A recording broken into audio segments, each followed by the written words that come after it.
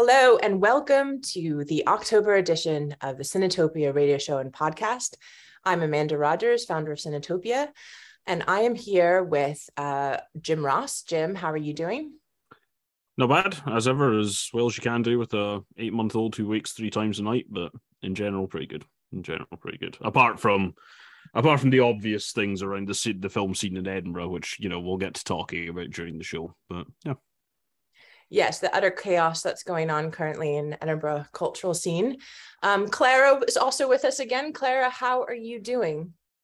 I am good. I'm still trucking, despite the malaise caused by various factors, both political and, I suppose the film house went down for political reasons, one could argue. So yeah, but good regardless. Good despite it.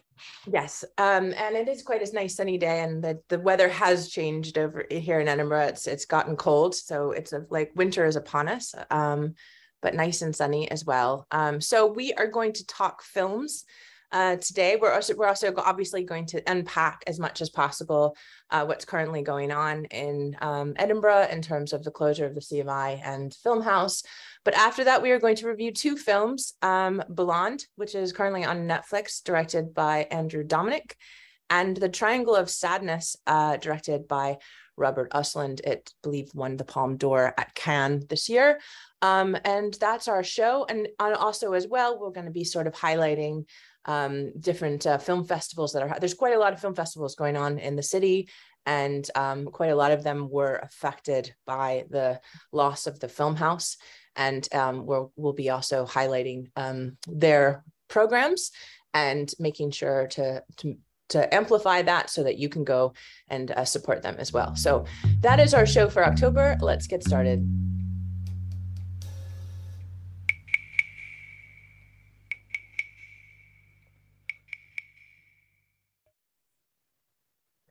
So if you didn't hear the news, a lot of people, I'm sure, have on the 6th of October, I believe, this Film House and basically the organization that ran the Film House, as well as the Edinburgh International Film Festival and the Belmont Film House in Aberdeen, went into administration, and 102 staff members completely lost their jobs at that immediate moment. The Film House shut. And it really caused a real series of moments of crisis for Edinburgh, I think, the Edinburgh cultural scene, but also very certainly the Scottish screen sector. I mean, as we all just last on the last podcast, and we're talking about the new Edinburgh International Film Festival's move to August, and how that had affected Edinburgh. It's obviously 75 years old. The film festival, the Film House itself is 40 years old. It's really shocking, I think, to everyone. I think everyone in and around Edinburgh, but also around the UK and around the world is mourning this in some capacity, if they had positive experiences with those organizations. What do you guys feel, and how are you feeling right now about the whole situation? Pretty grim and depressed, to be perfectly honest. I mean, I think the thing that struck me in the immediate aftermath of it, first of all, I'm surprised that it happened that quickly, right? I mean, I think with the way cinemas in particular, we'll come to the film festival and CMI, Centre for the Moving Image, in a little bit, but if we just take the Film House and probably the Belmont on their own for the minute, I don't think anybody was under the impression that cinemas were in a good state over the past couple of years. It's been a very challenging time for cinemas. You've got even multiplexes like Cineworld filing for bankruptcy. I think it's very tough out there. I think what was surprising about the whole thing is how it went from existing to not existing, effectively. I mean, it really just happened to externalize anyway overnight. I mean, when I read the news, cinema listings were still up. I mean, I'd been looking at listings for some of the London Film Festival partner screenings the day before, and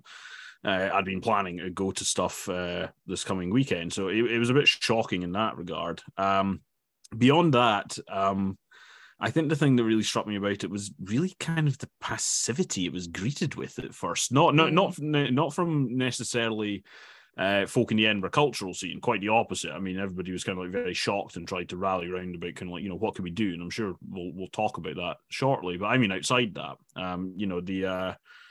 Angus Robertson, who has the culture brief for the Scottish government, it was a very sort of like standard response that he put out on Twitter. He even tweeted yesterday, if you can believe this. He was visiting something to do with the Icelandic cinema sector. And he said, Scotland and Iceland both have a booming screen sector. And I was like, are you serious? Are you serious? Like, I mean, like, get a grip. I mean, I appreciate that he wants to be positive, and he's probably talking about, production of films as much as anything else. But like, come on, it's completely tone deaf. It's, pull your finger out of your arse, Angus. But, so that, and then Ben Roberts, the head of the BFI, sort of like expressed sadness and I hope some form of cultural. So, it's just like, it didn't feel like it seemed to be just, it accepted it had happened, right? And I think, and there wasn't really a lot of, I didn't really feel like outside of Edinburgh and people who kind of like it meant something to and used it, there was a lot of anger about this, or there was really a lot of understanding about what the knock-on effects are. And, Amanda, you're going to go on to talk later about some of the film festivals that are coming up in the city that have been affected by the closure of the film house. And, I read a thread on social media from the co-founder of Scotland Loves Animation, and I'm sure he's not the only one who's been in this position. He's had to kind of, foot the bill for additional venues himself because, of course, all the money's tied up in the administration process of the film house. So when there's all this talk about, the viability of this and the viability of that, and whether it's a good use of money, I really don't think there's been a lot of consideration about the knock-on effects of this. It's not necessarily a simple thing, and I'm sure we'll talk about it, but I think that was kind of what disappointed me about it at first. It was kind of how quickly it happened, because I think, there's a lot of folk who would have tried to help rally something around this if it had been a bit more transparent and open about what was going on. And from the UK cinema scene at large, especially given the London Film Festival is going on at the moment, it doesn't look particularly great in my view. Yeah.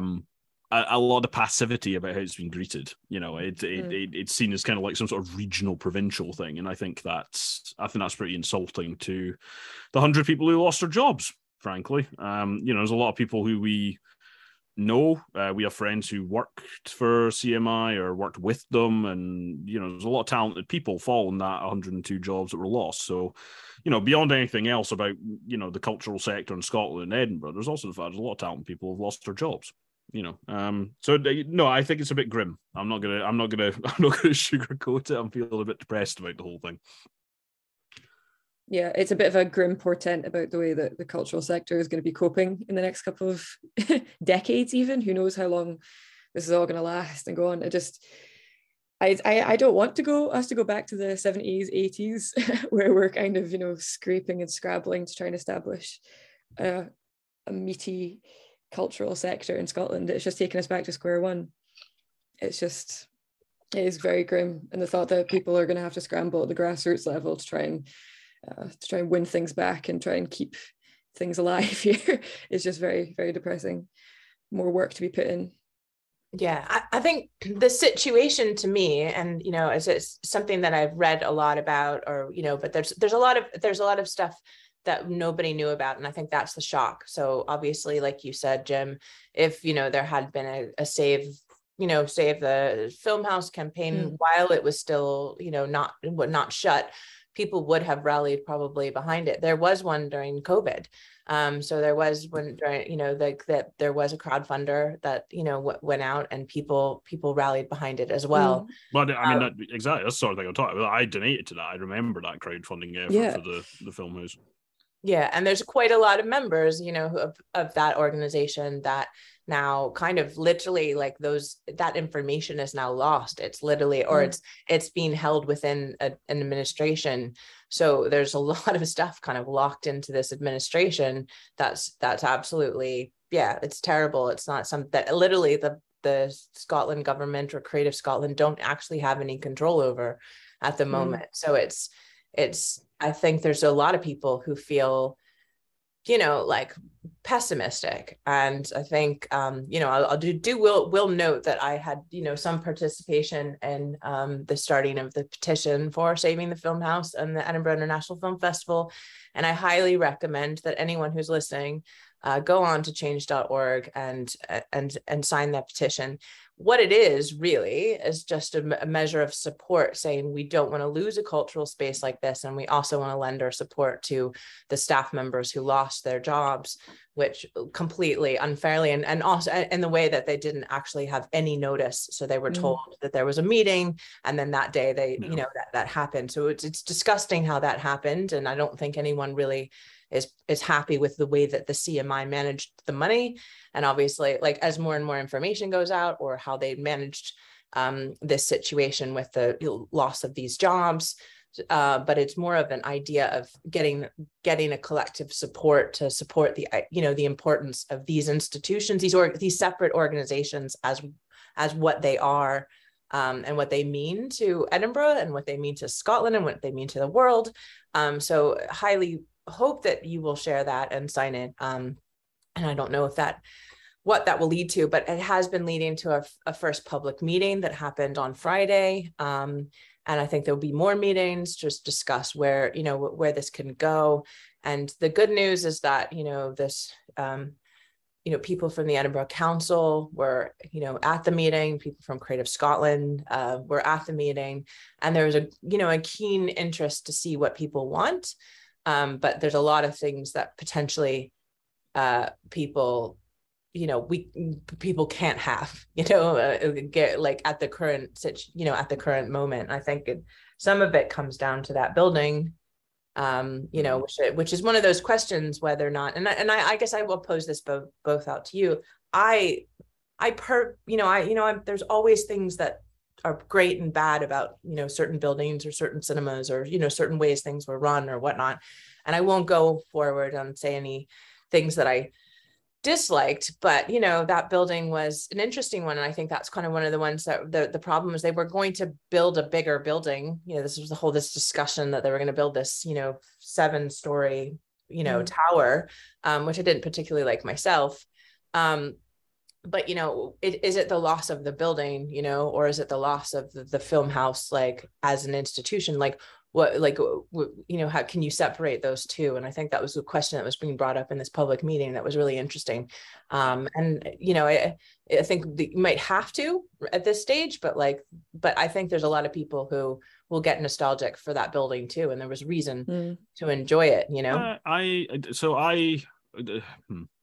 I'm slightly different to Mosa in here. I remember when that announcement for the new Filmhouse venue in Festival Square was announced, and also I had a little bit of skepticism about how much it would cost and the use of the space and all the rest. So I think broadly speaking, it was probably a good, he says tentatively, plan, because I don't think you could task a a cultural organization, so with the upkeep of that building, which is a lot. I think it's also probably contributed to the current situation. There's a lot of questions to be asked about CMI leadership and how they spent money, but the fact of the matter is we've seen energy bills going through the roof recently. That will have especially been the case in that building. It will have been very hard and difficult to power and heat, and the price caps didn't apply to businesses. So, I think that will have been a massive problem for them. To me, it is the organization and the programming and cultural development that went with it. That's what I lament the loss of. Now, I quite like the Filmhouse building, but it was always a bit of an... I mean, if we take a step back and remove our nostalgia for it, it was always a bit of an odd duck of a space. I mean, it wasn't particularly optimal. It kind of worked. It had character. I liked it. But to me, what we've lost is, and you could split hairs about kind of like what was programmed at the Filmhouse, right? I mean, I think you could do that with just about any cinema that is independent and what they choose to show, right? But I genuinely don't think there was a lot of programming that the Filmhouse put on that was being properly replicated elsewhere in the city, No. right? No, You know, absolutely. like the multiplexes were generally not doing it. You'd get the occasional odd little art house film that would be played on a tiny screen at Cineworld, but generally, you know, Odeon, none to be seen. View, none to be seen. You know, unless ironically it was the film festival, right? But we'll come to that in a minute. The Cameo is, it's a cinema I like, and it still shows kind of, you know, slightly off the beaten track films, but ultimately it is a more commercial outlook. It's part of, you know, Cineworld parent company, and Cineworld is in trouble as well, so Christ knows what's going to happen there. The Dominion is very commercially focused. The Everyman is, you know, has some interesting screens from time to time, but it's a different type of cinema, right? It's more about your, you know, luxury experience type stuff, which has its place, but you know, you can't sustain a cultural sector in a city on that sort of thing alone. You know, like for instance, like one film that we spoke about on the show, we didn't do a full review, was Il Buco, right? Small Italian film.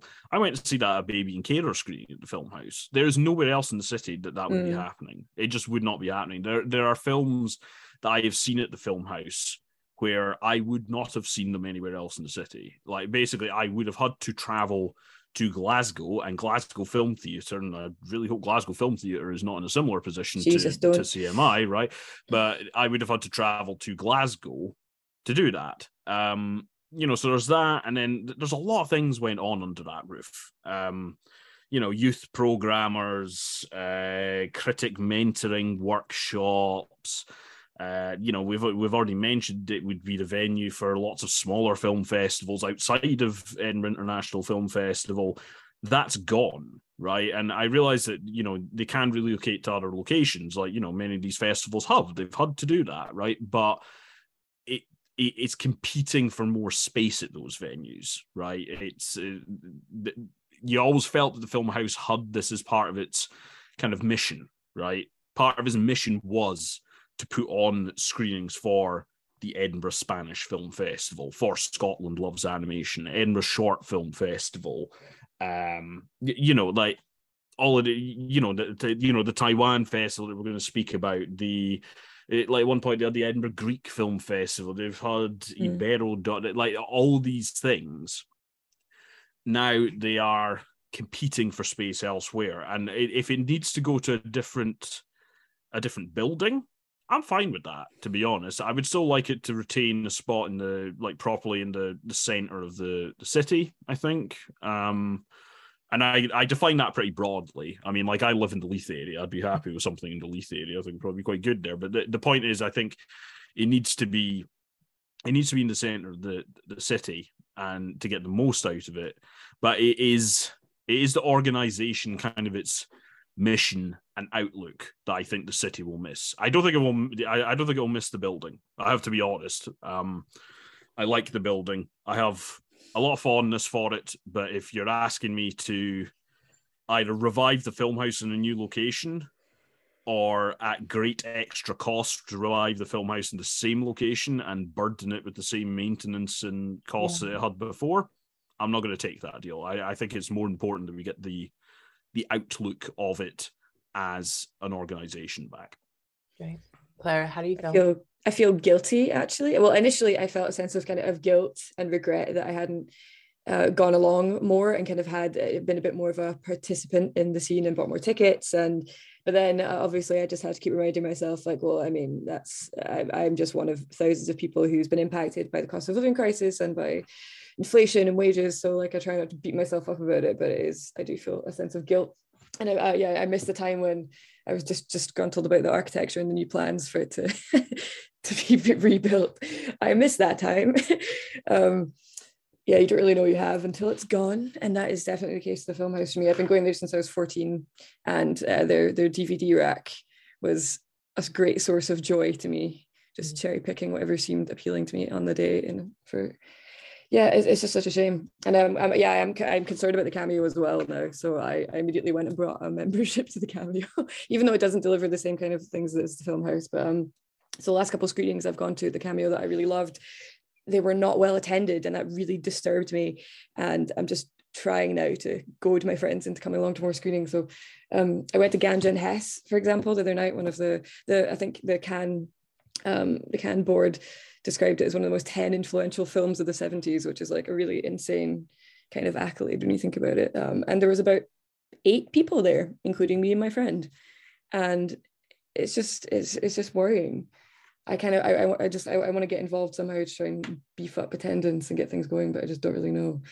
We need to band together. We need to be communicating more. I think get more information. Something that's worth mentioning. I'd be interested to see what you two think of this, right? I'm from Dundee, and I was reading an article in the Courier, which is the local paper there, about this, and it was talking about it in the context of Dundee Contemporary Arts, right? Which is, it's a multi sort of media space, right? It has an art gallery, and it does, it's got it's a much more kind of broad cultural space than just cinema, but it has a 2-screen cinema. And I wrote about it for a site that I freelanced for a few times that were looking for articles about local cinemas. And I really debated about whether to write about the Film House or write about the DCA. And I wrote about the DCA. This article was talking about it in the context of the DCA, and it actually really annoyed me. And I think it speaks to something where I don't think you should feel guilty, Clara, to be honest, because it mentioned something about use it or lose it is a message that Edinburgh cinema goers failed to heed. And I am honestly, I've been banging on about this on social media a lot recently, and I will keep doing it. Whilst I appreciate things need to be financially sustainable, let's say, right? And it needs to be viable. We've heard that word viability a lot, right? I want to know what the definition of this is and under what terms, because I am absolutely begging people to stop with this brutally capitalist, brutally free marketeer approach to cultural development, right? More went on under that roof than simple film screenings, right? The expertise in that building is lost, right? At least temporarily. And there are things that happen there, and there are things that we need to consider about how we bring culture to audiences which have a public good and deserve some public funding. Now, in the case of the CMI, I realize it's not as simple as that, because clearly they've received a lot of public money over the past, year, 2 years, and not made particularly great use of it at a leadership level, clearly. But putting that to one side, I'm really tiring of this. Audiences have voted with their feet. Can we not think a bit bigger than this? Can we not think a bit bigger than this? And I keep returning to that argument that I've seen the film director James Gray make, which is, if you want a healthy cinema sector, if you want people to go to the cinema, you need to be showing things, and you need to be showing things with variety and range, and consider that there are things beyond blockbusters. Because if you only do that, you narrow the audience. And if you narrow the audience, that's when it dies. Right? It's not this idea that, if something doesn't make money, it's basically, cinema's always existed in this weird space where it's like part culture and part business, right? I think more so than other art forms, more so than going to an art gallery, even more so than even kind of music, to be honest with you, because you've even got the separation between live and recorded music there. I think we need to be, as a nation, we need to think bigger than this. We need to think about what this is the loss of. It is not just a loss of a city centre cinema. It is the loss of a cultural institution which brought things to audiences that other places did not. It is the loss of a decades-running film festival which brought international cinema to Scotland. It is the loss of more than just a city centre cinema. And that message needs to get out there. There are too many people who are not plugged into see, and I don't blame them for it. This is my point. I don't think you can blame audience for this. I'm sure there's lots of people you can point the fingers at, but I think as soon as we start saying, oh well, people didn't go, if people want to keep it, they should go, it misunderstands what the point of somewhere like this. If we're talking about, if we're talking about one of the 2 View cinemas in the city, I might have a different opinion. I don't have this feeling about Cineworld, for instance, right? we're talking about something not which is doing well either. Where else would the city get slushies the size of my abdomen? But the idea of Cineworld the idea of the Cineworld disappearing I mean, I'd be annoyed. I mean, sure, like it's less choice in the city, but I wouldn't feel it was like a wound to Scotland's cultural sector in the same way. And I think that's the message that needs to get out there. This is not a loss of a 3-screen cinema in the centre of Edinburgh. It is more than that. It is so much more than that. Yeah, I will second that, in the fact that, like, as someone who runs film events, which honestly I did run, I ran a series at the Film Guild, which I will like to add another. That's another group that has lost. There's a major loss for them. So we're talking the longest continually running film society in the world was housed within the film house and this sort of secret cinema they had, but they had this amazing program and they had been running it, you know, like they're solvent, and they did put a tweet out, or like messaging out saying basically like, we're solvent, we just don't have a home now and we don't know, you know, and you know, they started the film festival, so that, you know, so they're at a loss too, as you know, as well, which is really, really sad.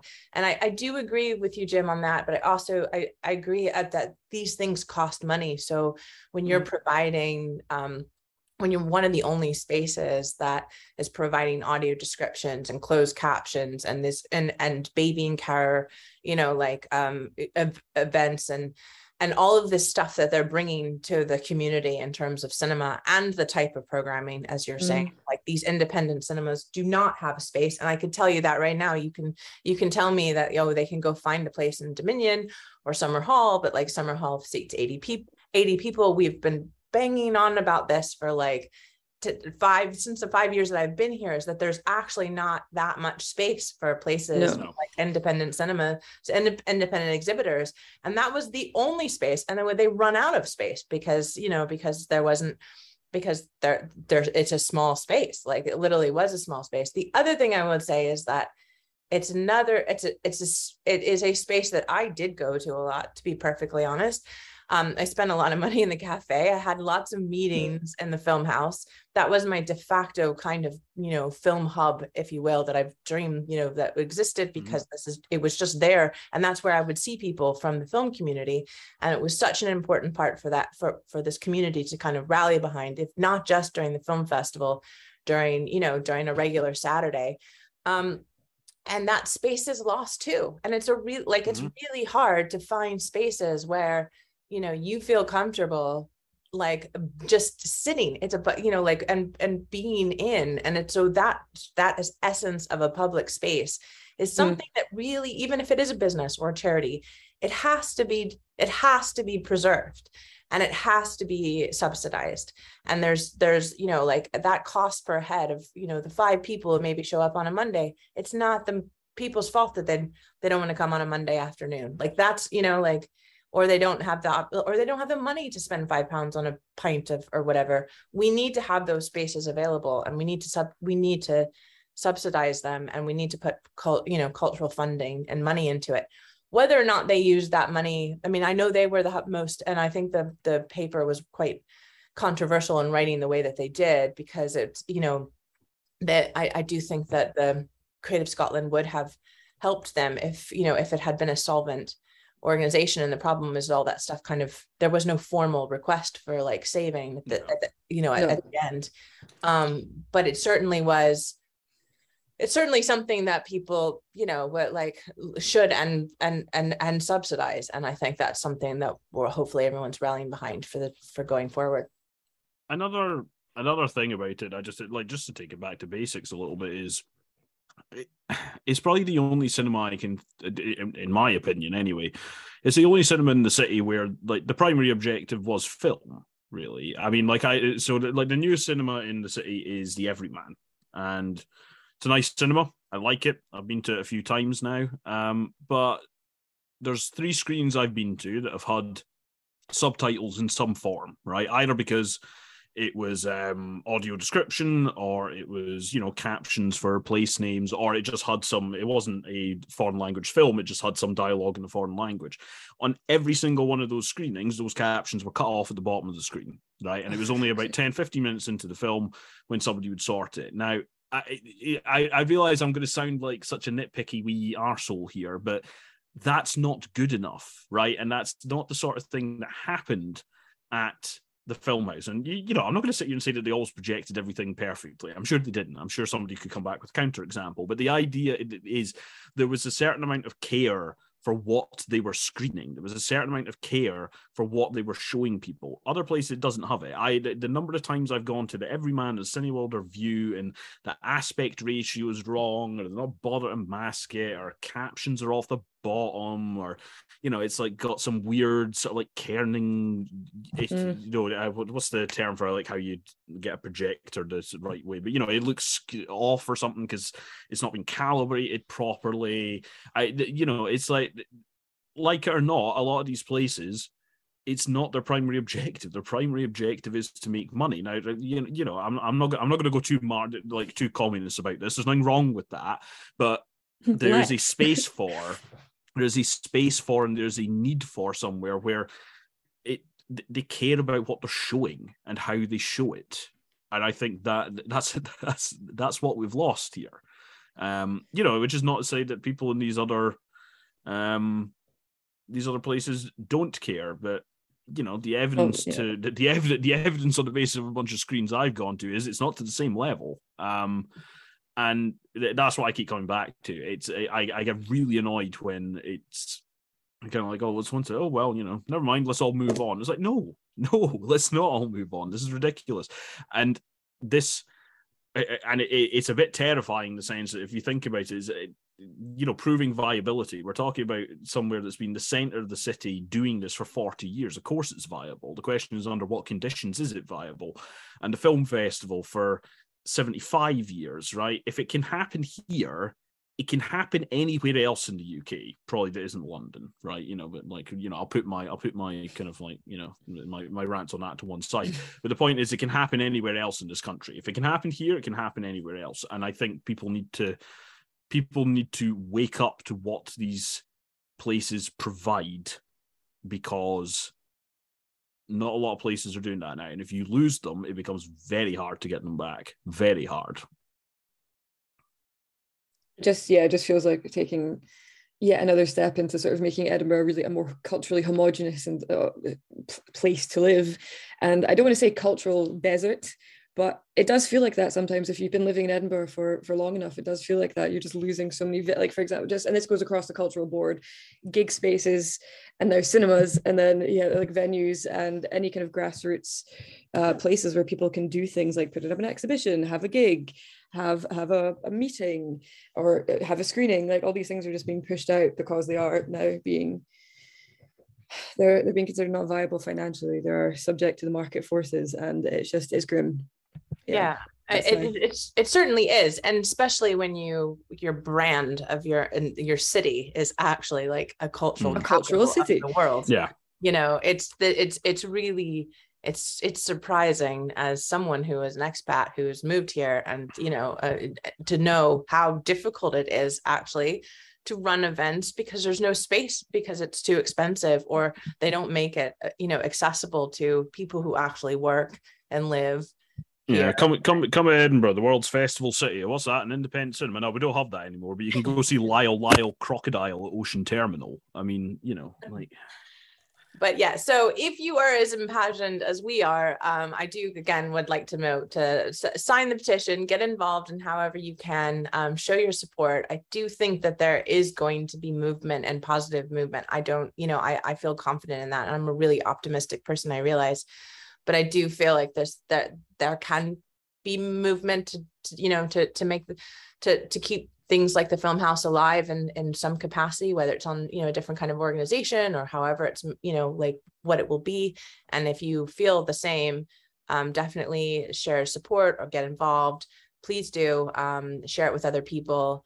And also really, so as we mentioned, please support your local cinema, but also please support the organizations like the Edinburgh Short Film Festival, the Taiwan Film Festival, at Scotland Loves Anime, French Film Festival, and we'll be talking about those during just giving little heads up about what activities happening over the next month in different venues other than the now lost Film House for now. So yes, do support as much as possible.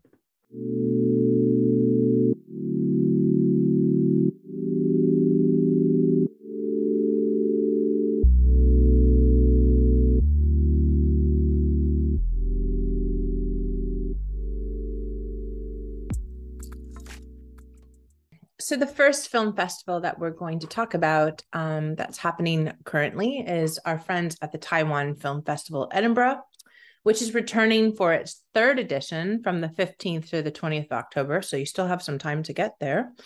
And it's bringing the best of Taiwanese film to cinemas across the city. Particularly, you can see the film program at Summer Hall and Everyman Edinburgh. And the final closing is on the 20th, I believe. It's a really great film festival. It's run by some of our friends. This year, there's six features and 5 shorts, and they're all under this theme of unusuals. So there's 3 strands of shorts, and also there's a couple docs. A couple of them I've seen before that are really good. One is called The Catch, and the other one is When the Dawn Comes, which sheds the light of the story of Chi Wei, which is the first person in Taiwan to publicly come out as gay, and who dedicated his life to raising awareness around AIDS.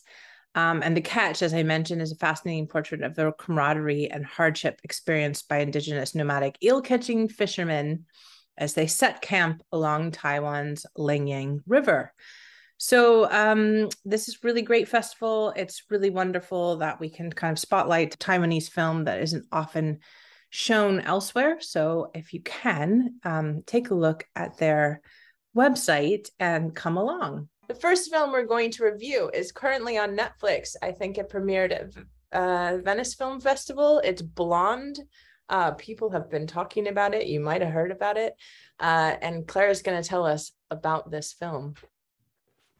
So, Blonde is a fictionalized biopic about the celluloid bombshell described by some of the most famous women in the world, Marilyn Monroe. It's based on the controversial but very popular 2000 fictional biography Blonde by Doris Carl Oates. Directed by Andrew Dominik. It's garnered a lot of criticism, perhaps for obvious reasons. So first off, I'd like to express my distaste at this movie and having watched this movie, because I've now got the Instagram algorithms giving me loads of romanticized images of Marilyn Monroe on my feed, which is just really not what I'm after from that app. So thanks. I think it's just low-hanging fruit to me. Just someone had to make a Marilyn Monroe biopic from that sensationalist, fabricated fantasy pulp that Carol Joyce Oates came up with, which this is a quote. So the book has been described as a thinly veiled but highly fictionalized account of Marilyn Monroe's life. And that's kind of that's very light, I would say. There's a lot of speculation. There's a lot of fabrication about events in Marilyn Monroe's life that did not even happen, and it dwells on the dark side. If you're looking for a tasteful and nuanced and honest biopic, this will seem like a really sort of tacky and tawdry film, and I think it may also seem tacky and tawdry if you're aware that it isn't trying to be an honest biopic as well, which is predominantly why I thought of it. Where biopics are meant to strive for objective fact, but this film is just sort of openly a slave to the subjective vision and narrative that Marilyn Monroe's life was impossible, doomed, tragic, lived simultaneously in the spotlight and in the shadow of the trauma she endured in her childhood, and then as a young woman being extremely famous. And I know it's meant to be a non-literal biopic, and it's meant to be a very dreamlike and surreal film on trauma and insurmountable challenges of being a sexualized celluloid legend, but it just feels like really reductive trauma porn to me, which ironically is another limb on the monster of Marilyn Monroe's grotesque myth. Yeah, I agree, and I think the film, the only thing I can give the film is that it looks nice in some parts. It's obviously they put a lot of money and time and energy into the filming, and it does look, there's nice images. It's incredibly not interesting either, for me, and I would be interested kind of in the story, a biopic about Marilyn Monroe. So I found it just terrible, from the very beginning, to be honest. And I really dislike this film. And then you think about something like Spencer, which managed another very public figure which is, was a tragic public figure. They handled that kind of biopic in a much better way. So that's Pablo Larraín, I believe, who did that film. And this is the absolute opposite. And I don't know how it got this far to be. It's funny, yeah. It's funny you mentioned that it was pretty, because one of my notes is making your scenes chiaroscuro black and white doesn't convince everyone that the film isn't tawdry pile of insulting, sexy, stereotypical nonsense, but nice try. Yeah. I think so. I'm going to mildly disagree with the pair of you, but not from the perspective that I think this is a good film. I'm not really. I think it does a lot of things well. I don't think it necessarily amounts to a good film. And I'm pleased that you mentioned Spencer, Amanda, right? Because that is a film which, when I was reflecting on Blonde, which fortunately I managed to watch in a cinema, actually. But when I was reflecting on it, it was one that came up. And when I was talking to somebody who hadn't seen Blonde, I was talking to them about the film. Mentioned Spencer, and the thing that I find interesting about Spencer, right, and we said this on the show, like my reading of it was that it was only tangentially about Diana, right? I think it was far more about the overbearing nature of British society and the British state and what it demands from people in terms of civility and needing to fit in, and it used Diana and the royal family as kind of a cipher for that. I feel like Blonde kind of wants to do something similar, in that it's kind of about it goes a long way to think about the toxicity of fame and being used for entertainment, and what that does to the self and the soul if it doesn't line up with your identity. It's very, they go to great lengths in this film to, in my view, make the protagonist Norma Jean Baker. It's not Marilyn Monroe. Like, Marilyn Monroe is the screen presence. Marilyn Monroe is the iconic sex symbol, right? That's Marilyn Monroe, but the film is about Norma Jean Baker, and it does that from the start when we kind of see this extended sequence of her with her abusive mother and driving into these California wildfires, which looks incredible, by the way. I mean, there's a lot in terms of kind of the way the film looks. There's a lot to like about it. But unlike Spencer, right, I think this bigger picture it's trying to draw around this individual, I'm not convinced either that it actually has the clarity that film does about what it's actually trying to say. And I think it reaches too far at points, right? So one of the threads that's going through this whole thing is probably kind of like, Norma is not seen, right? She's used, and she's not really, she's got reduced agency in key areas of her life. And there's a couple of sequences where I'm just going to come out and say them, right? Because it's been spoken about in the press quite a bit. There are sequences depicting abortions that she had, or allegedly. I don't know which ones are confirmed and which ones aren't.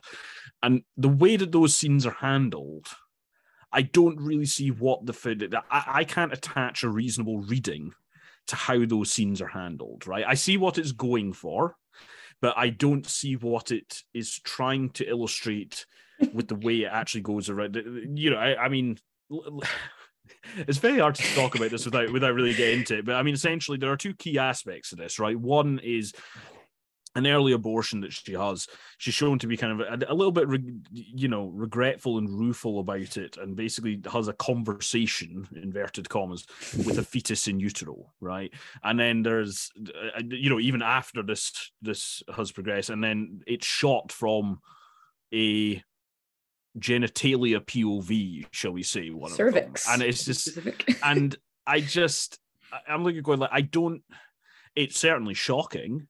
It's certainly, and certainly in particular, I think the second one we're dealing with quite late on in the film is done in a very horrific manner, and I think in that sense it made sense to make it horrific, right, and traumatic, but it just dials certain things up to 11, and I'm not sure what it's looking to achieve by doing that. Further than that, this reading of the film about it being about toxicity of fame, people being used and not having agency, and using this woman to their own ends, I mean, you can make the accusation the film ends up doing it itself. Yes, it's right? ironic. And that's something that I have known folk to level at Spencer, and I take that.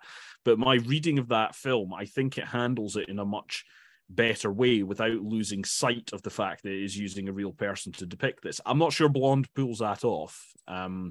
So technically, on a technical level, there's a lot to like about the film. I think it's edited very well. I think the music from Nick Cave is superb. I think it sets tone like really quite superbly. The film looks incredible. I think Ana de Armas's performance as Marilyn Monroe is also very good.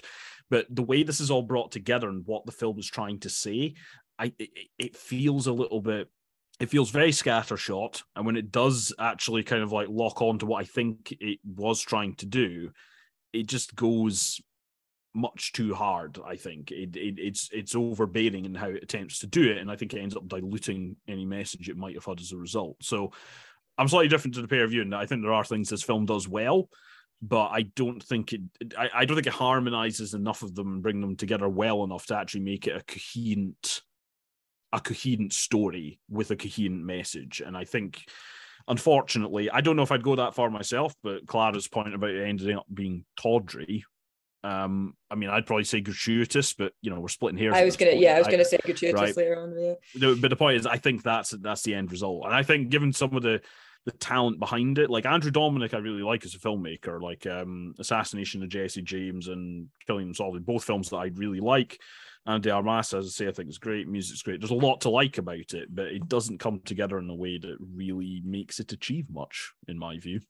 I mean, as the film wore on, I was trying to sort of empathize with what he was going for, and it does seem like he's trying to take the Arthur Miller angle on Marilyn Monroe and Norma Jean's fame, and the spectacle of celebrity and the corrosive nature of celebrity culture on the consumers and the celebrities themselves. So he is trying to take that angle, but it doesn't achieve it. So Miller, for context, famously said he didn't attend Marilyn's funeral because he said it was a disgusting spectacle. And he released a statement saying, "She was destroyed by many things, and some of those things are you, and some of those things are destroying you now. Now as you stand there weeping and gawking, glad that it's not you going into the earth, glad that it's this lovely girl who you last killed." So I think that's the perspective that the director is going for. He's trying to make it so disgusting and so distasteful and so tawdry as to highlight that if it was any softer, any more gentle, any more sort of like, if it was a cloying film about how brilliant Marilyn was and how, then it might risk falling into that category of just sort of still idolizing her. I think maybe you're trying, that's my only kind of like, I'm trying to understand and justify how gratuitous it really was. But yeah, just like scaring the audience into thinking like this is not glamorous, this is not something to idealize, this is not beautiful. But yeah, I have so much more to say about this, so buckle up. But just from the very beginning, it's just this morbid, tragic trauma porn. It's just like, even from the beginning, it's just this ghoulish dirge singing at the beginning from the moment that the titles begin, and it just traces the same well-hewn trajectory, but with a touch more surrealism, just to try and make it sort of new and cool, which I disliked. But earlier you were saying why they're gratuitous abortion scenes and why. I will now go to my section of my notes entitled "Let's Talk About Daddy Issues." That's a pretty strong thread run. Oh God, he beats you around the head with the daddy issues and the pseudo Freudian take on her life. I mean, it's not to say that this doesn't come from a pool of fact. I mean, Marilyn Monroe was, people close to her, her therapists, people who worked with her said that she did have a little bit of an obsession, especially later in her life as things didn't go to plan and she had more trauma heaped on her and through her abortions and her failed marriages, that she was obsessed with her father as a figure, even to the point of, casting him as a kind of, is sort of having a Oedipal complex with her father as well. But this is all just inviting us into this woman's life to speculate about her mental health, but for what gain? Just to contribute again and again to these things. But just honestly, the daddy references just make you it's just so tiring, because once you watch the whole almost 3 hours of it, it's just the film, I mean, begins with there's a song in the background. The lyrics are, "Every baby needs a daddy to keep her worry free. Where is one for me? If he's not got a half will do. Could my daddy be you?" As she's crying as a child. And then suddenly the sequence changes. She's going to an orphanage. Sequence changes. She's a young woman, and she's trying to get her into her modeling career. All while this song is playing in the background. And which, if you're a woman and you're watching this and didn't already know it, just screams male director, because it's just like the belief of every kind of shithead misogynist, closet or proud-alike, that the cause of women's harlotry or mental illness can be directly attributed to a daddy issue, which isn't even, just loosely just a daddy issue. It's so also worth pointing out, like the point you're making here, like you've mentioned kind of like stuff that's in the background. This is not a background thing. I mean, it's front and center. I mean, like there are huge sequences where both husbands are repeatedly called daddy. And there's a thread going through it about with letter, supposedly anyway, letters from her father who she's never met, and it's another one of these things where I'm talking about, like, it dials up to 11 and goes for it. Like I'm perfectly willing to believe that, as you said, based upon kind of accounts of people who knew her, I'm perfectly willing to believe that this had an effect on Marilyn Monroe / Norma Jean Baker. I'm perfectly willing to believe that. Am I willing to watch 2.5 hours of me being beat over the head with it, with her calling her lovers daddy and musical background and, obsessing over letters from an absent father? I mean, like, pick one of these things. Pick one of them and then still tone it down a bit, and I think you could make the same psychological point. But it just gets dialed up so much that it's at the point where it's caricature, and as I say, it doesn't help the film with what its message supposedly is. And I think when you mix that in with kind of the impact of celebrity on the soul or something, it's like I say, it just ends up too scattershot. It doesn't know what it wants to say, but the things that it wants to say them really loudly and really angrily and aggressively. And it needs a bit more. I don't even want to say sensitivity, right? Because I think the brutality of it is actually one of its strengths, but it's just the way it applies that brutality, what it chooses to depict with it. I don't think it furthers the message of the film. I don't think it gives it a reading which is goes beyond "isn't this dreadful?" And all the stuff that you've just said kind of speaks to that in my mind. It just really just paints her as a really, as you've said, just like a caricature of some like doddering, embarrassing innocent who's unable to conceal her sensitivity and her naivety, which by many accounts, all accounts, is not who she actually was as a complete human character. And I know that's not what they're going for, but it's just, so the contrived elements of her life and the fabricated elements of her life just sort of leave you, just your imagination just sort of reels off and peels off, and you're just wondering, like, is this really, or are we making this up? Is this real? Is this true? Maybe that appeals to some people, but doesn't really appeal to me. I mean, there's this line that says where Marilyn says, "Oh, the things they make up about you, it's awful," which maybe is meant to be some meta comment on myth in Hollywood and fame, but it just seemed really cheeky given that he was just making up loads. Well, this is the thing. I mean, with the thing it's based upon, it was based upon is essentially, fiction. As far as I'm aware, like it's fiction. I mean, I think what's interesting about it is I don't think. The one thing that you said in the intro, right, which I will question, is I don't think biopics should strive for objective truth, right? I think that's why I like Spencer as much as I did, right, because it didn't, right, and it tries to say something else with this figure, whilst also like painting something of a portrait of an individual. So I think the approach that Blonde is taking, if I take the Joyce Carol like novel out of it for a moment, this idea of taking a kind of like speculative fictional situation and story and trying to say something both bigger and more specific about the person with it, I think that's a good approach to take, right? I don't particularly want to watch like a dramatization of somebody's life, because that's how you end up with shit like The Iron Lady, right? But here it's more just, I don't really know.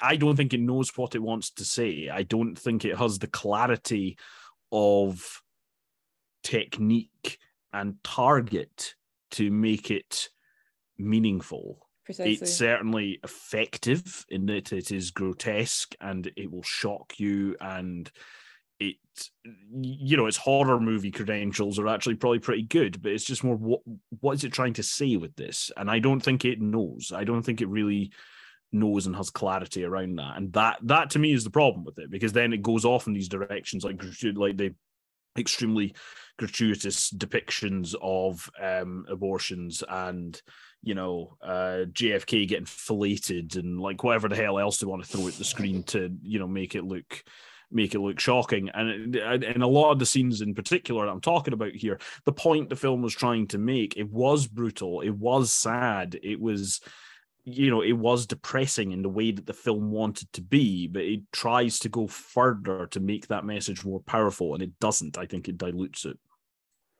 I mean, it's also kind of, it's also naff in places as well, which I find myself kind of laughing at points, just being like, are you kidding? Like, I mean, there's one scene that comes to mind where she's expressed her feelings of inadequacy to her intellectual husband, Arthur Miller, and is convinced that she doesn't fit in. And then she goes traipsing across the beach with her little tray of crudité and then trips over in slow-mo, and then it just gets like recalled back, and it's like it's held up as the biggest embarrassment that she suffered at the hands of his intellectual friends. And it's just funny at that point, but like not, laughable, I should say, not funny.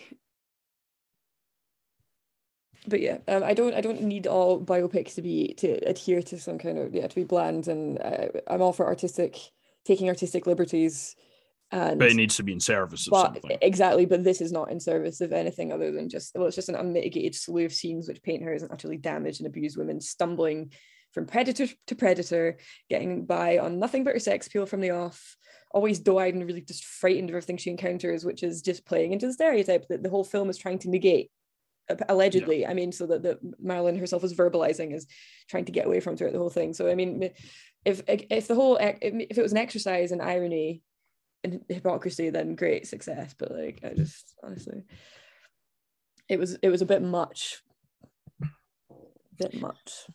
Well, if you if you didn't feel that we thought this was tawdry, gratuitous, and naff, you're more than welcome to check it out. It's on Netflix, and the film is Blonde, and but we have our opinions, and so yes, on to the next.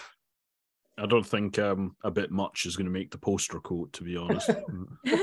I do have a few positive things to say if you'd like me to. Oh, you do? Oh, okay. Do you want? Shall I say them? Oh yeah, say the positive. Yeah.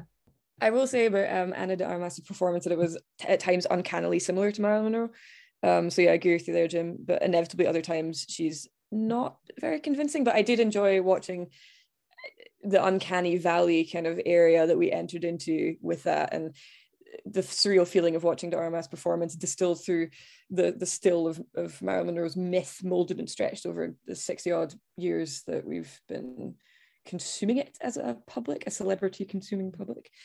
I also did think there was a couple of scenes that did really bring home how utterly vile it must have been to be a sex icon trying to maneuver in those industry circles at the time, subject to men's whims. It was, I mean, fair. It was a nightmare. And I did think that particularly that the 7-year itch dress upskirting sequence was quite haunting, and did speak to me about the predatory male gaze and being women in the public eye. So there was good use of CGI techniques there. So there are some redeeming elements, but overall, scattershot and a bit, Okay, we've redeemed it a bit now, so but no. Check it out if you'd like. It's called Blonde, and it's on Netflix.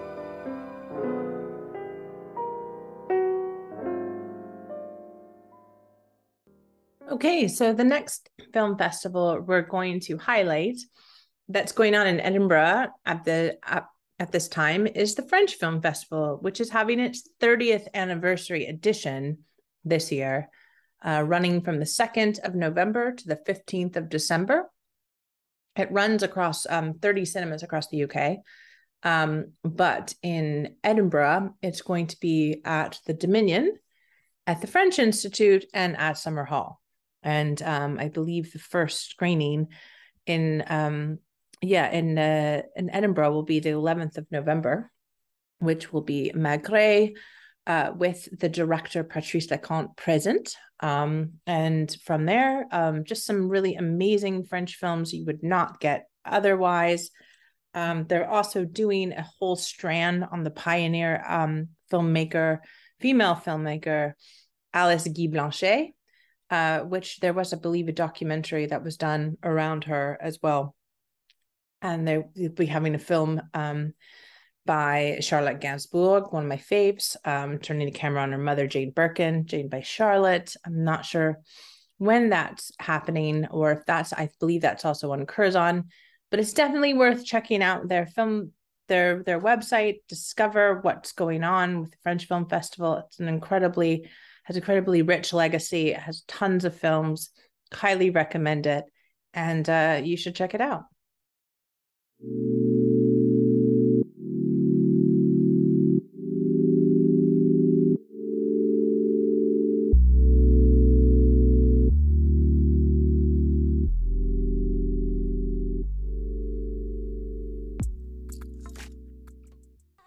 All right, so the next film we're going to review is Triangle of Sadness. And it's coming out on, I think, the 28th of October. Is that correct? And hopefully at a cinema near you. It would have probably been at the Film House. But anyway, Jim, tell us a little bit about this film. Yeah, so this is the new film and first English language film from Ruben Östlund, which I think I'm pronouncing correctly, a Swedish filmmaker who won the Palme d'Or for this at the most recent Cannes Film Festival, and his previous feature, The Square, did the same thing. I think a lot of people might know him from Force Majeure, which is a film where... he got remade by Hollywood recently, actually, but it's when there's a controlled avalanche and the father runs away and abandons his family. So he's known for his kind of like, comical, satirical type approach to issues. And the setup of this is we open with a couple. Well, actually, we start initially with a sequence with the male model of this couple going through an audition, which kind of sets a little bit of a tone early on, but essentially our window into the story is this male model, Carl, and his partner, Yaya, also a model, but a much more successful, and because she's a woman, much better paid model than Carl. And she has a side gig as an influencer, and they're invited onto this luxury cruise where basically it's them, but apart from that, it's the ultra rich, so there's a Russian fertilizer magnate and a British arms dealer and, various other sort of like ridiculous caricatures on there. And basically, I'm going to try not to give too much away because there's a couple of like major pivots in the storyline here as we go through. But basically, it uses this setup to kind of satirize the relationship between the rich between themselves, the rich and the sort of pretend rich, like Yaya as a sort of social media influencers kind of purporting herself to be, and the sort of white collar crew, like the front of house who are, very rah, and, do anything the guests say, and they're very chipper and, well turned out. And then the crew below decks who are, doing the cleaning and the maintenance of the ship, and are generally, and, there's very obvious racial dynamics, between these different strategies. The crew in the under decks is mostly Filipino, for instance. So there's a lot of layers going on here, and basically this is then a setup for him to poke fun at various hypocrisies, grotesque elements, and I'm interested to see what the pair of you think about it, because he goes a lot of places, right? As I was saying, but we'll try to kind of like talk around it a little bit, but there's a couple of major switches in the narrative, and one which is kind of based around the crew's not going according to plan, shall we say, and the fact that the captain is played by Woody Harrelson is basically a drunk socialist, and he gets into debates with the drunk Russian capitalists and various things like that. And then there's another one later on where kind of the hierarchy of the situation gets upended a little bit. So it's kind of looking at all of these different dynamics and relationships, and it does that quite early on as well. In that it has this argument about paying the bill in the first scene between this couple. So it kind of wants to get into power dynamic in that initial segment, power dynamics, gender dynamics, expectations, and then it probably tries to do that later on, but from more of a class societal perspective. How successfully it does that, I don't know. We can get into that, but what did you two think of it? I liked it. I really liked the square. So I was looking forward to this film, and this was, I can't remember how long the square was, but I mean, I found the square really fun because sort of poking fun at the art world and it's and in this like very absurdist way, but like also like the filmmaking and whatnot was really, really good. And I felt like this kind of felt along the same lines, but just different worlds. And some moments were just like absolutely like off the charts, like kind of grotesque and hilarious, and just like in a way that's actually quite beautiful to like. I mean, it was really well shot, like this very, very grotesque moment of panic where everyone had to or physical things happen to people. Overall it was a really long film, and it had these different kind of segments and parts. And I think I read that somewhere that by the time you're at the end of the film, you feel like you're in a complete, like you almost feel like you're in a separate sort of story, but it's the same people. And so I think it worked really well, in that way. And I enjoyed it, and I would watch it again to get more out of it probably as well. I too enjoyed The Square from the perspective of someone who's worked in art galleries. That was a very cathartic experience watching that film for me. And same with Force Majeure. I loved it. Seen some of his earlier things as well. The titles of which I will not mention as they are not remotely PC. So a bad move, Ostland, on that one. But anyway, I thought this was really cathartic, a cathartic film given where I'm at financially, thanks to the government. So but it's really acerbic and quite absurd, and it's really overt. It's really on the nose, just a satire about class, wealth, labor, and the mega rich getting their comeuppance, which is a bit fun, isn't it? I know it's quite a love-hate film. I've read around a lot of reviews of people loving it and hating it. So I know that Peter Bradshaw hates Force Majeure and The Square and this, and he called this this film a heavy-handed Euro satire, which I don't know what he's going for there, but I think that's a bit bullshit because it's really not a limited appeal film in terms of style, tone, or anything like that. And I don't really see how that works. But he also said it uses a howitzer to shoot drugged fish in a barrel. I think so. That's the poor defenseless mega rich of the globe are just I see his point in terms of like the targets, right? They're not difficult targets, but I think that. So one of the things that tends to annoy me about films, I've said this on the show before, I've said it about specific films when they try to do it, is I get very annoyed when films present themselves to be much cleverer than they actually are, right? And I think a lot of reactions to this film are having that, right? They think it's trying to be clever, and they're seeing it as very easy targets that you're firing a howitzer at. And I take that point, but I think it's making the fatal flaw that one might of a kind of like film in multiple languages directed by a 2-time Palme d'Or winner that premiered at Cannes, where like they're expecting it to want to be clever. I don't think this film is I don't think this film is trying to make a sort of intricate, nuanced point, right? I think when you reach the third scene of a rich person sliding around in their underwear on a bathroom floor covered in shit and piss and puke, loved it. Maybe you should have picked up on that, right? It's not a film that's going for subtle, nuanced points. Now, does that make it a good film? No, not necessarily. Does it make it a fun film? Yes, I think so. And I think the cast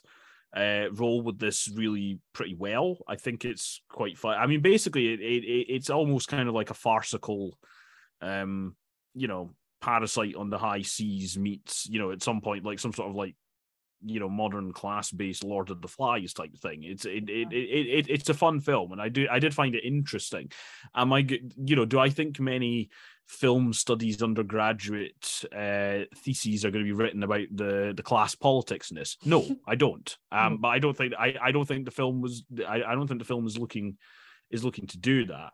And I think there's something quite funny about this, to take one scene from the film, this fruitless conversation happening between, as the Russian character notes, an American communist, as he puts it, although there's discussion about precisely what Woody Harrelson's character is politically, an American communist versus a Russian capitalist, and they're having this completely pointless, essentially, debate where they're Googling different ironic quotes from their political idols, while this boat rocks back and forth, and there's bodily fluid sloshing around it, and people are throwing it's like, is it subtle? Is it clever? No, not particularly. It is funny. It is funny, and I think it makes enough of a point that you can get on board with it and have a chuckle at it. It's one of those films where, and I don't like doing this with films, but I think a lot of people need to be told it's not that deep. Okay, it's really not that deep.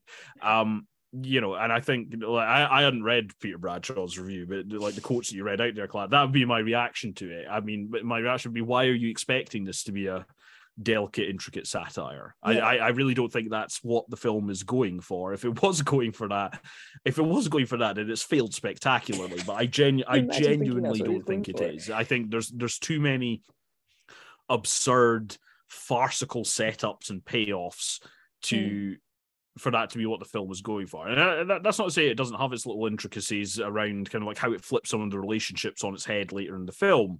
But again, it's all done in service to it being amusing, right? And I don't mean that in a kind of sort of like a belly laugh type way. It's more of a it's more sardonic than anything else, right? Is the tone I think it's going for, and I think it does it very well. On top of that, there's a lot of visual stuff which I really like, right? There's a dinner which takes place during a storm, and the way that everybody's kind of like walking at an angle to keep themselves upright, and the weird, it's almost like they're doing the whole Dutch angle thing, but they're doing it with the people rather than the actual frame of it. It is very well done. I liked it. I don't think it's a subtle film, but I don't think it's wanting to be a subtle film. And I think criticizing a film which is as farcical and brutal as this in its attempts to paint the uber rich as just vacuous, hypocritical idiots should be criticized for not being subtle. Why should it be subtle? And that's not what it's going for. So I got a lot out of this. I take some of those complaints and I see where they're coming from. I don't think it's the primary correct reading of the film, if I'm being honest. I mean, Bradshaw also said he didn't find it funny at all. So I mean, he's on a different page completely watching this film. But I mean, I thought it was pretty messed up and darkly hilarious. But I was 2 glasses of wine deep and I was losing a bit. So I don't know. But I did find it very funny. I would say I would describe it as like because it is all over the place in a good way. I think I would describe it as the Poseidon Adventure meets Kafka's America and a Monty Python sketch. Amazing. That's good. Or like but that's a good point. Like there's a lot of it, like around the dinner scene. Around the dinner scene, there is you could actually point to a lot of like Monty Python-esque stuff in that, and I don't think like Python, for all of its influence, like it was never a subtle endeavor. Like when they would do things, like it was clever, but it wasn't subtle and nuanced, right? And that and I'm not trying to claim that this film is as good as kind of like stuff that the Flying Circus or any of their films did around kind of like satirizing that sort of thing. But the point is, I think there's a lot of misaligned expectations for the approach this film is actually trying to take, and I think a lot of people are criticizing it. I mean, certainly based upon the Bradshaw quotes and some other stuff I've seen floating around social media. I personally think people are criticizing the film for things it's not trying to do. Yeah. But yeah. I mean, yeah, they are taking it too seriously. The Monty Python element is something that people could be doing to pick up on, especially in the banquet scene. I mean, it's just, if you haven't gotten it by then. Yeah. Also, I'd say it's kind of like it's a cautionary tale as well. It's like Brothers Grimm, or like an Aesop fable made about like a cautionary tale about being filthy rich and not really realizing it and still being completely tone deaf. As somebody who's worked as a lowly service wench for incredibly wealthy people, this is like so accurate a representation of the surreal and utterly tone deaf, blissfully unaware and detached way that they see the world, and the people below them, always below them, but there's, you know, pretending that they're contemporaries and they can, it's just, yeah, I mean, you'll have people telling you that night is day and you have to smile and apologize for being so utterly stupid as to think otherwise. And it really, like, Osterlund is so good at turning those horrible social situations and dynamics into comedy, which I really love. I think the way he handles humor is brilliant personally, but I suppose it comes down to taste. But if you like this, it's the same kind of humor as The Square, essentially.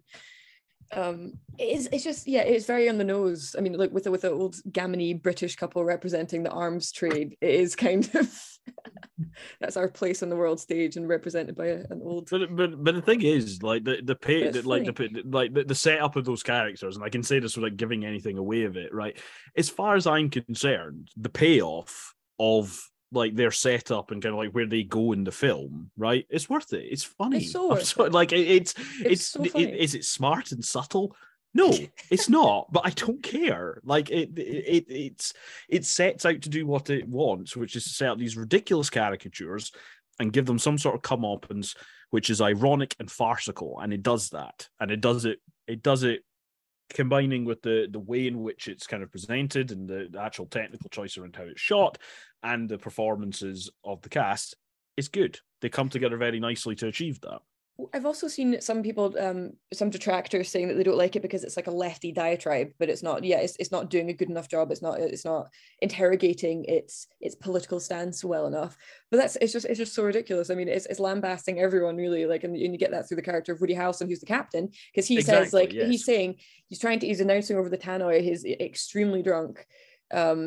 Trying to say that he's a shit socialist, but he's saying I'm a shit show. I mean, I'm a shit I'm a shit socialist, and it's just like no one is spared this whatsoever. Like, yeah, but that's the thing. I don't think that's accurate either. It doesn't interrogate its. I mean, you know, and as I said, I don't think it's not trying to be kind of like this, you know, deep, nuanced thesis on class relations and, you know, the economics of the world. But I think it does do that. Like, I think the fact that you have these two characters interrogating each other in this unbelievably superficial way about their political beliefs by, as I say, like Googling quotes on their phone. I think the fact that they're doing that whilst everybody around them that supposedly depends on them, in the case of Woody Harrelson, is sliding around in their own bodily fluids in their underwear, it's right? Perfect. That is a commentary on it. Is it a sort of subtle, quote unquote intelligent one? No, it's not, but it is. That is interrogating it. While this self-professed socialist is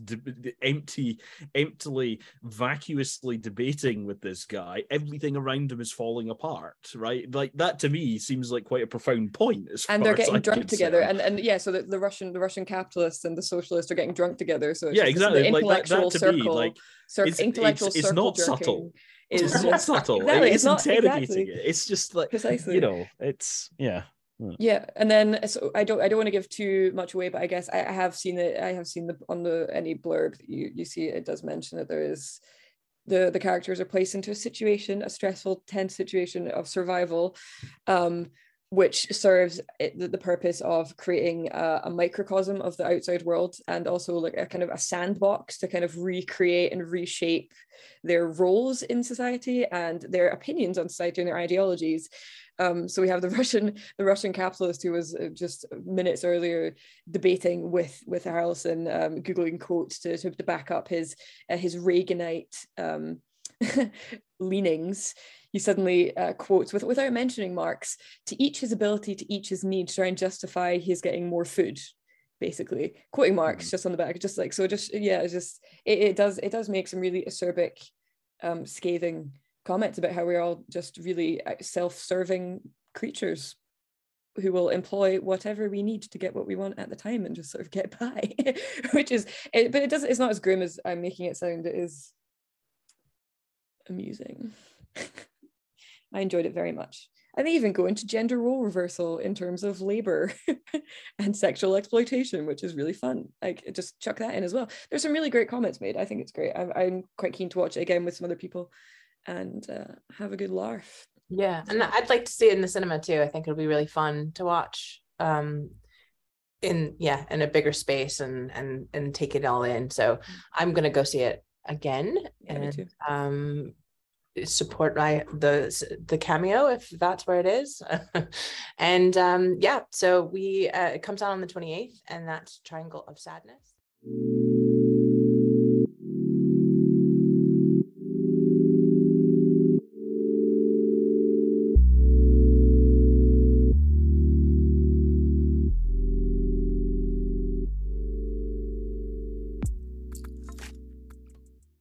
So the next film festival that we are encouraging you to go to is the Edinburgh Short Film Festival. And if you have been a longtime listener or a colleague of Cinetopia, then you know that Cinetopia kind of came out of the Edinburgh Short Film Festival. We worked really closely with Paul Bruce on that, on starting this.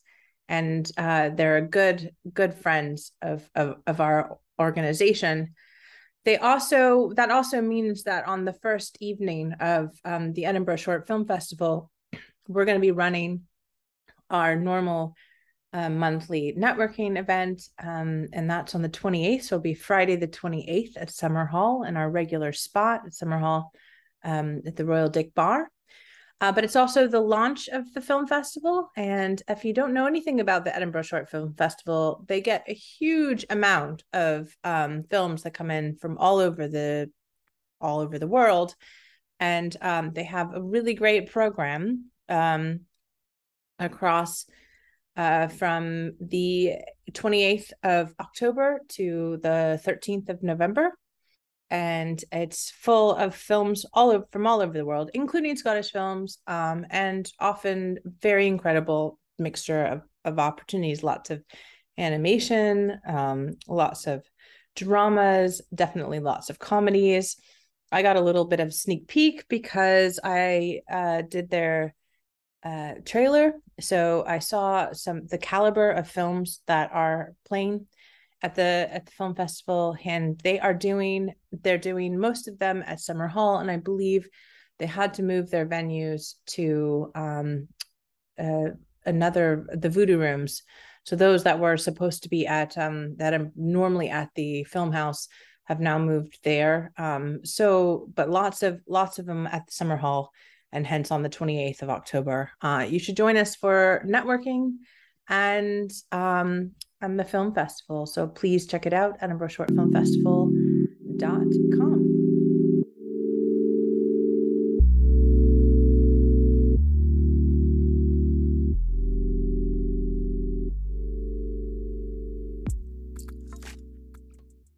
So the next film festival we're going to highlight is the Shortcom Film Festival, and that is also a film festival that we've worked with a lot over the years. A good friend of ours runs the film festival, and it's, as you can imagine, it's all short comedy shorts.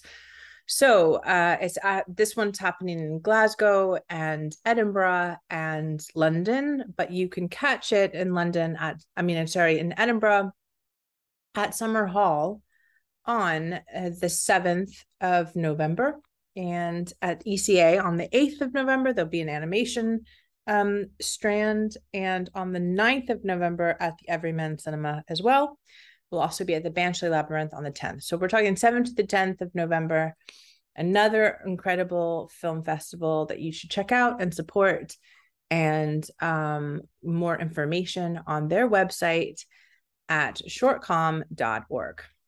All right, so that wraps up our October show. As mentioned before, if you are keen to get involved, say on the Film House situation, Edinburgh International Film Festival, please sign the petition.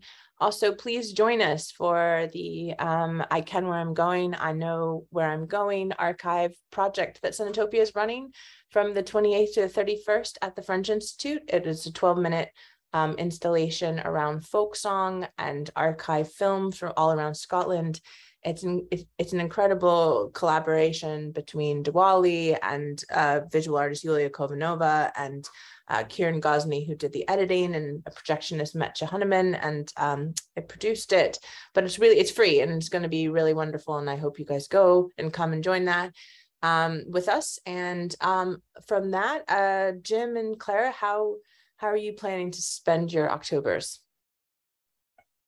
Or November, I guess. Filmically, yes. Well, since it's October, I'm going to try and get myself along to the Cameo and watch some good old-fashioned horror films. They've got quite a lot on. I'm not sure what I'm going to go see yet, but I know they've got Rocky Horror Picture Show, Poltergeist, they got Evil Dead, they got Texas Chainsaw Massacre, and they've also got Bram Stoker's Dracula, which, if you haven't seen it, is really, really terrible and really funny. So highly recommend. With regards to other filmic offerings, I would say I'm quite looking forward to the Banshees of Inisherin. I'm going to try and get along to a screening at the Cameo that has the Martin McDonagh Q&A.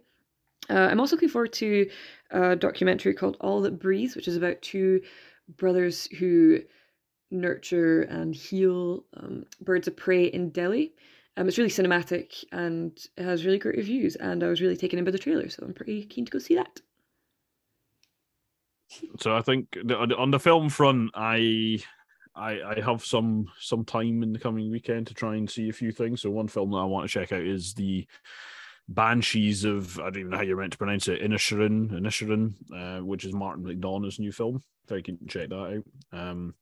Maybe try and get along to some Edinburgh Short Film Festival stuff and some of the film festivals that were mentioned earlier, because I think, with the discussion we had at the top of the show, it's more important than ever to support these things where you can, right? And I think I should be able to do that. But beyond that, I will probably be looking along with my wife to sleep train my 8-month-old baby so that I might actually be able to sleep for longer than 3 hours at a time sometime this decade.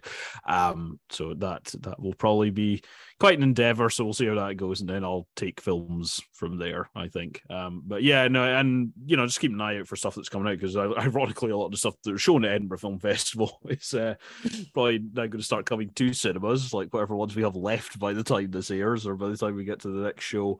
And London Film Festival's been going on, New York Film, there's been quite a few big ones about, and there'll be some big releases coming in the coming weeks, which I would like to check out. But so really a combination of that and some of the smaller film festivals we've spoken about. Yeah, and I'd also like to make a note to everyone if you're in Edinburgh and you want to come to Cinetopia's running and networking alongside the Edinburgh Short Film Festival on the 28th of October. So that's our collaboration between Edinburgh Short Film Festival and Cinetopia for networking night. So save that date, and see you there maybe, and see you next month.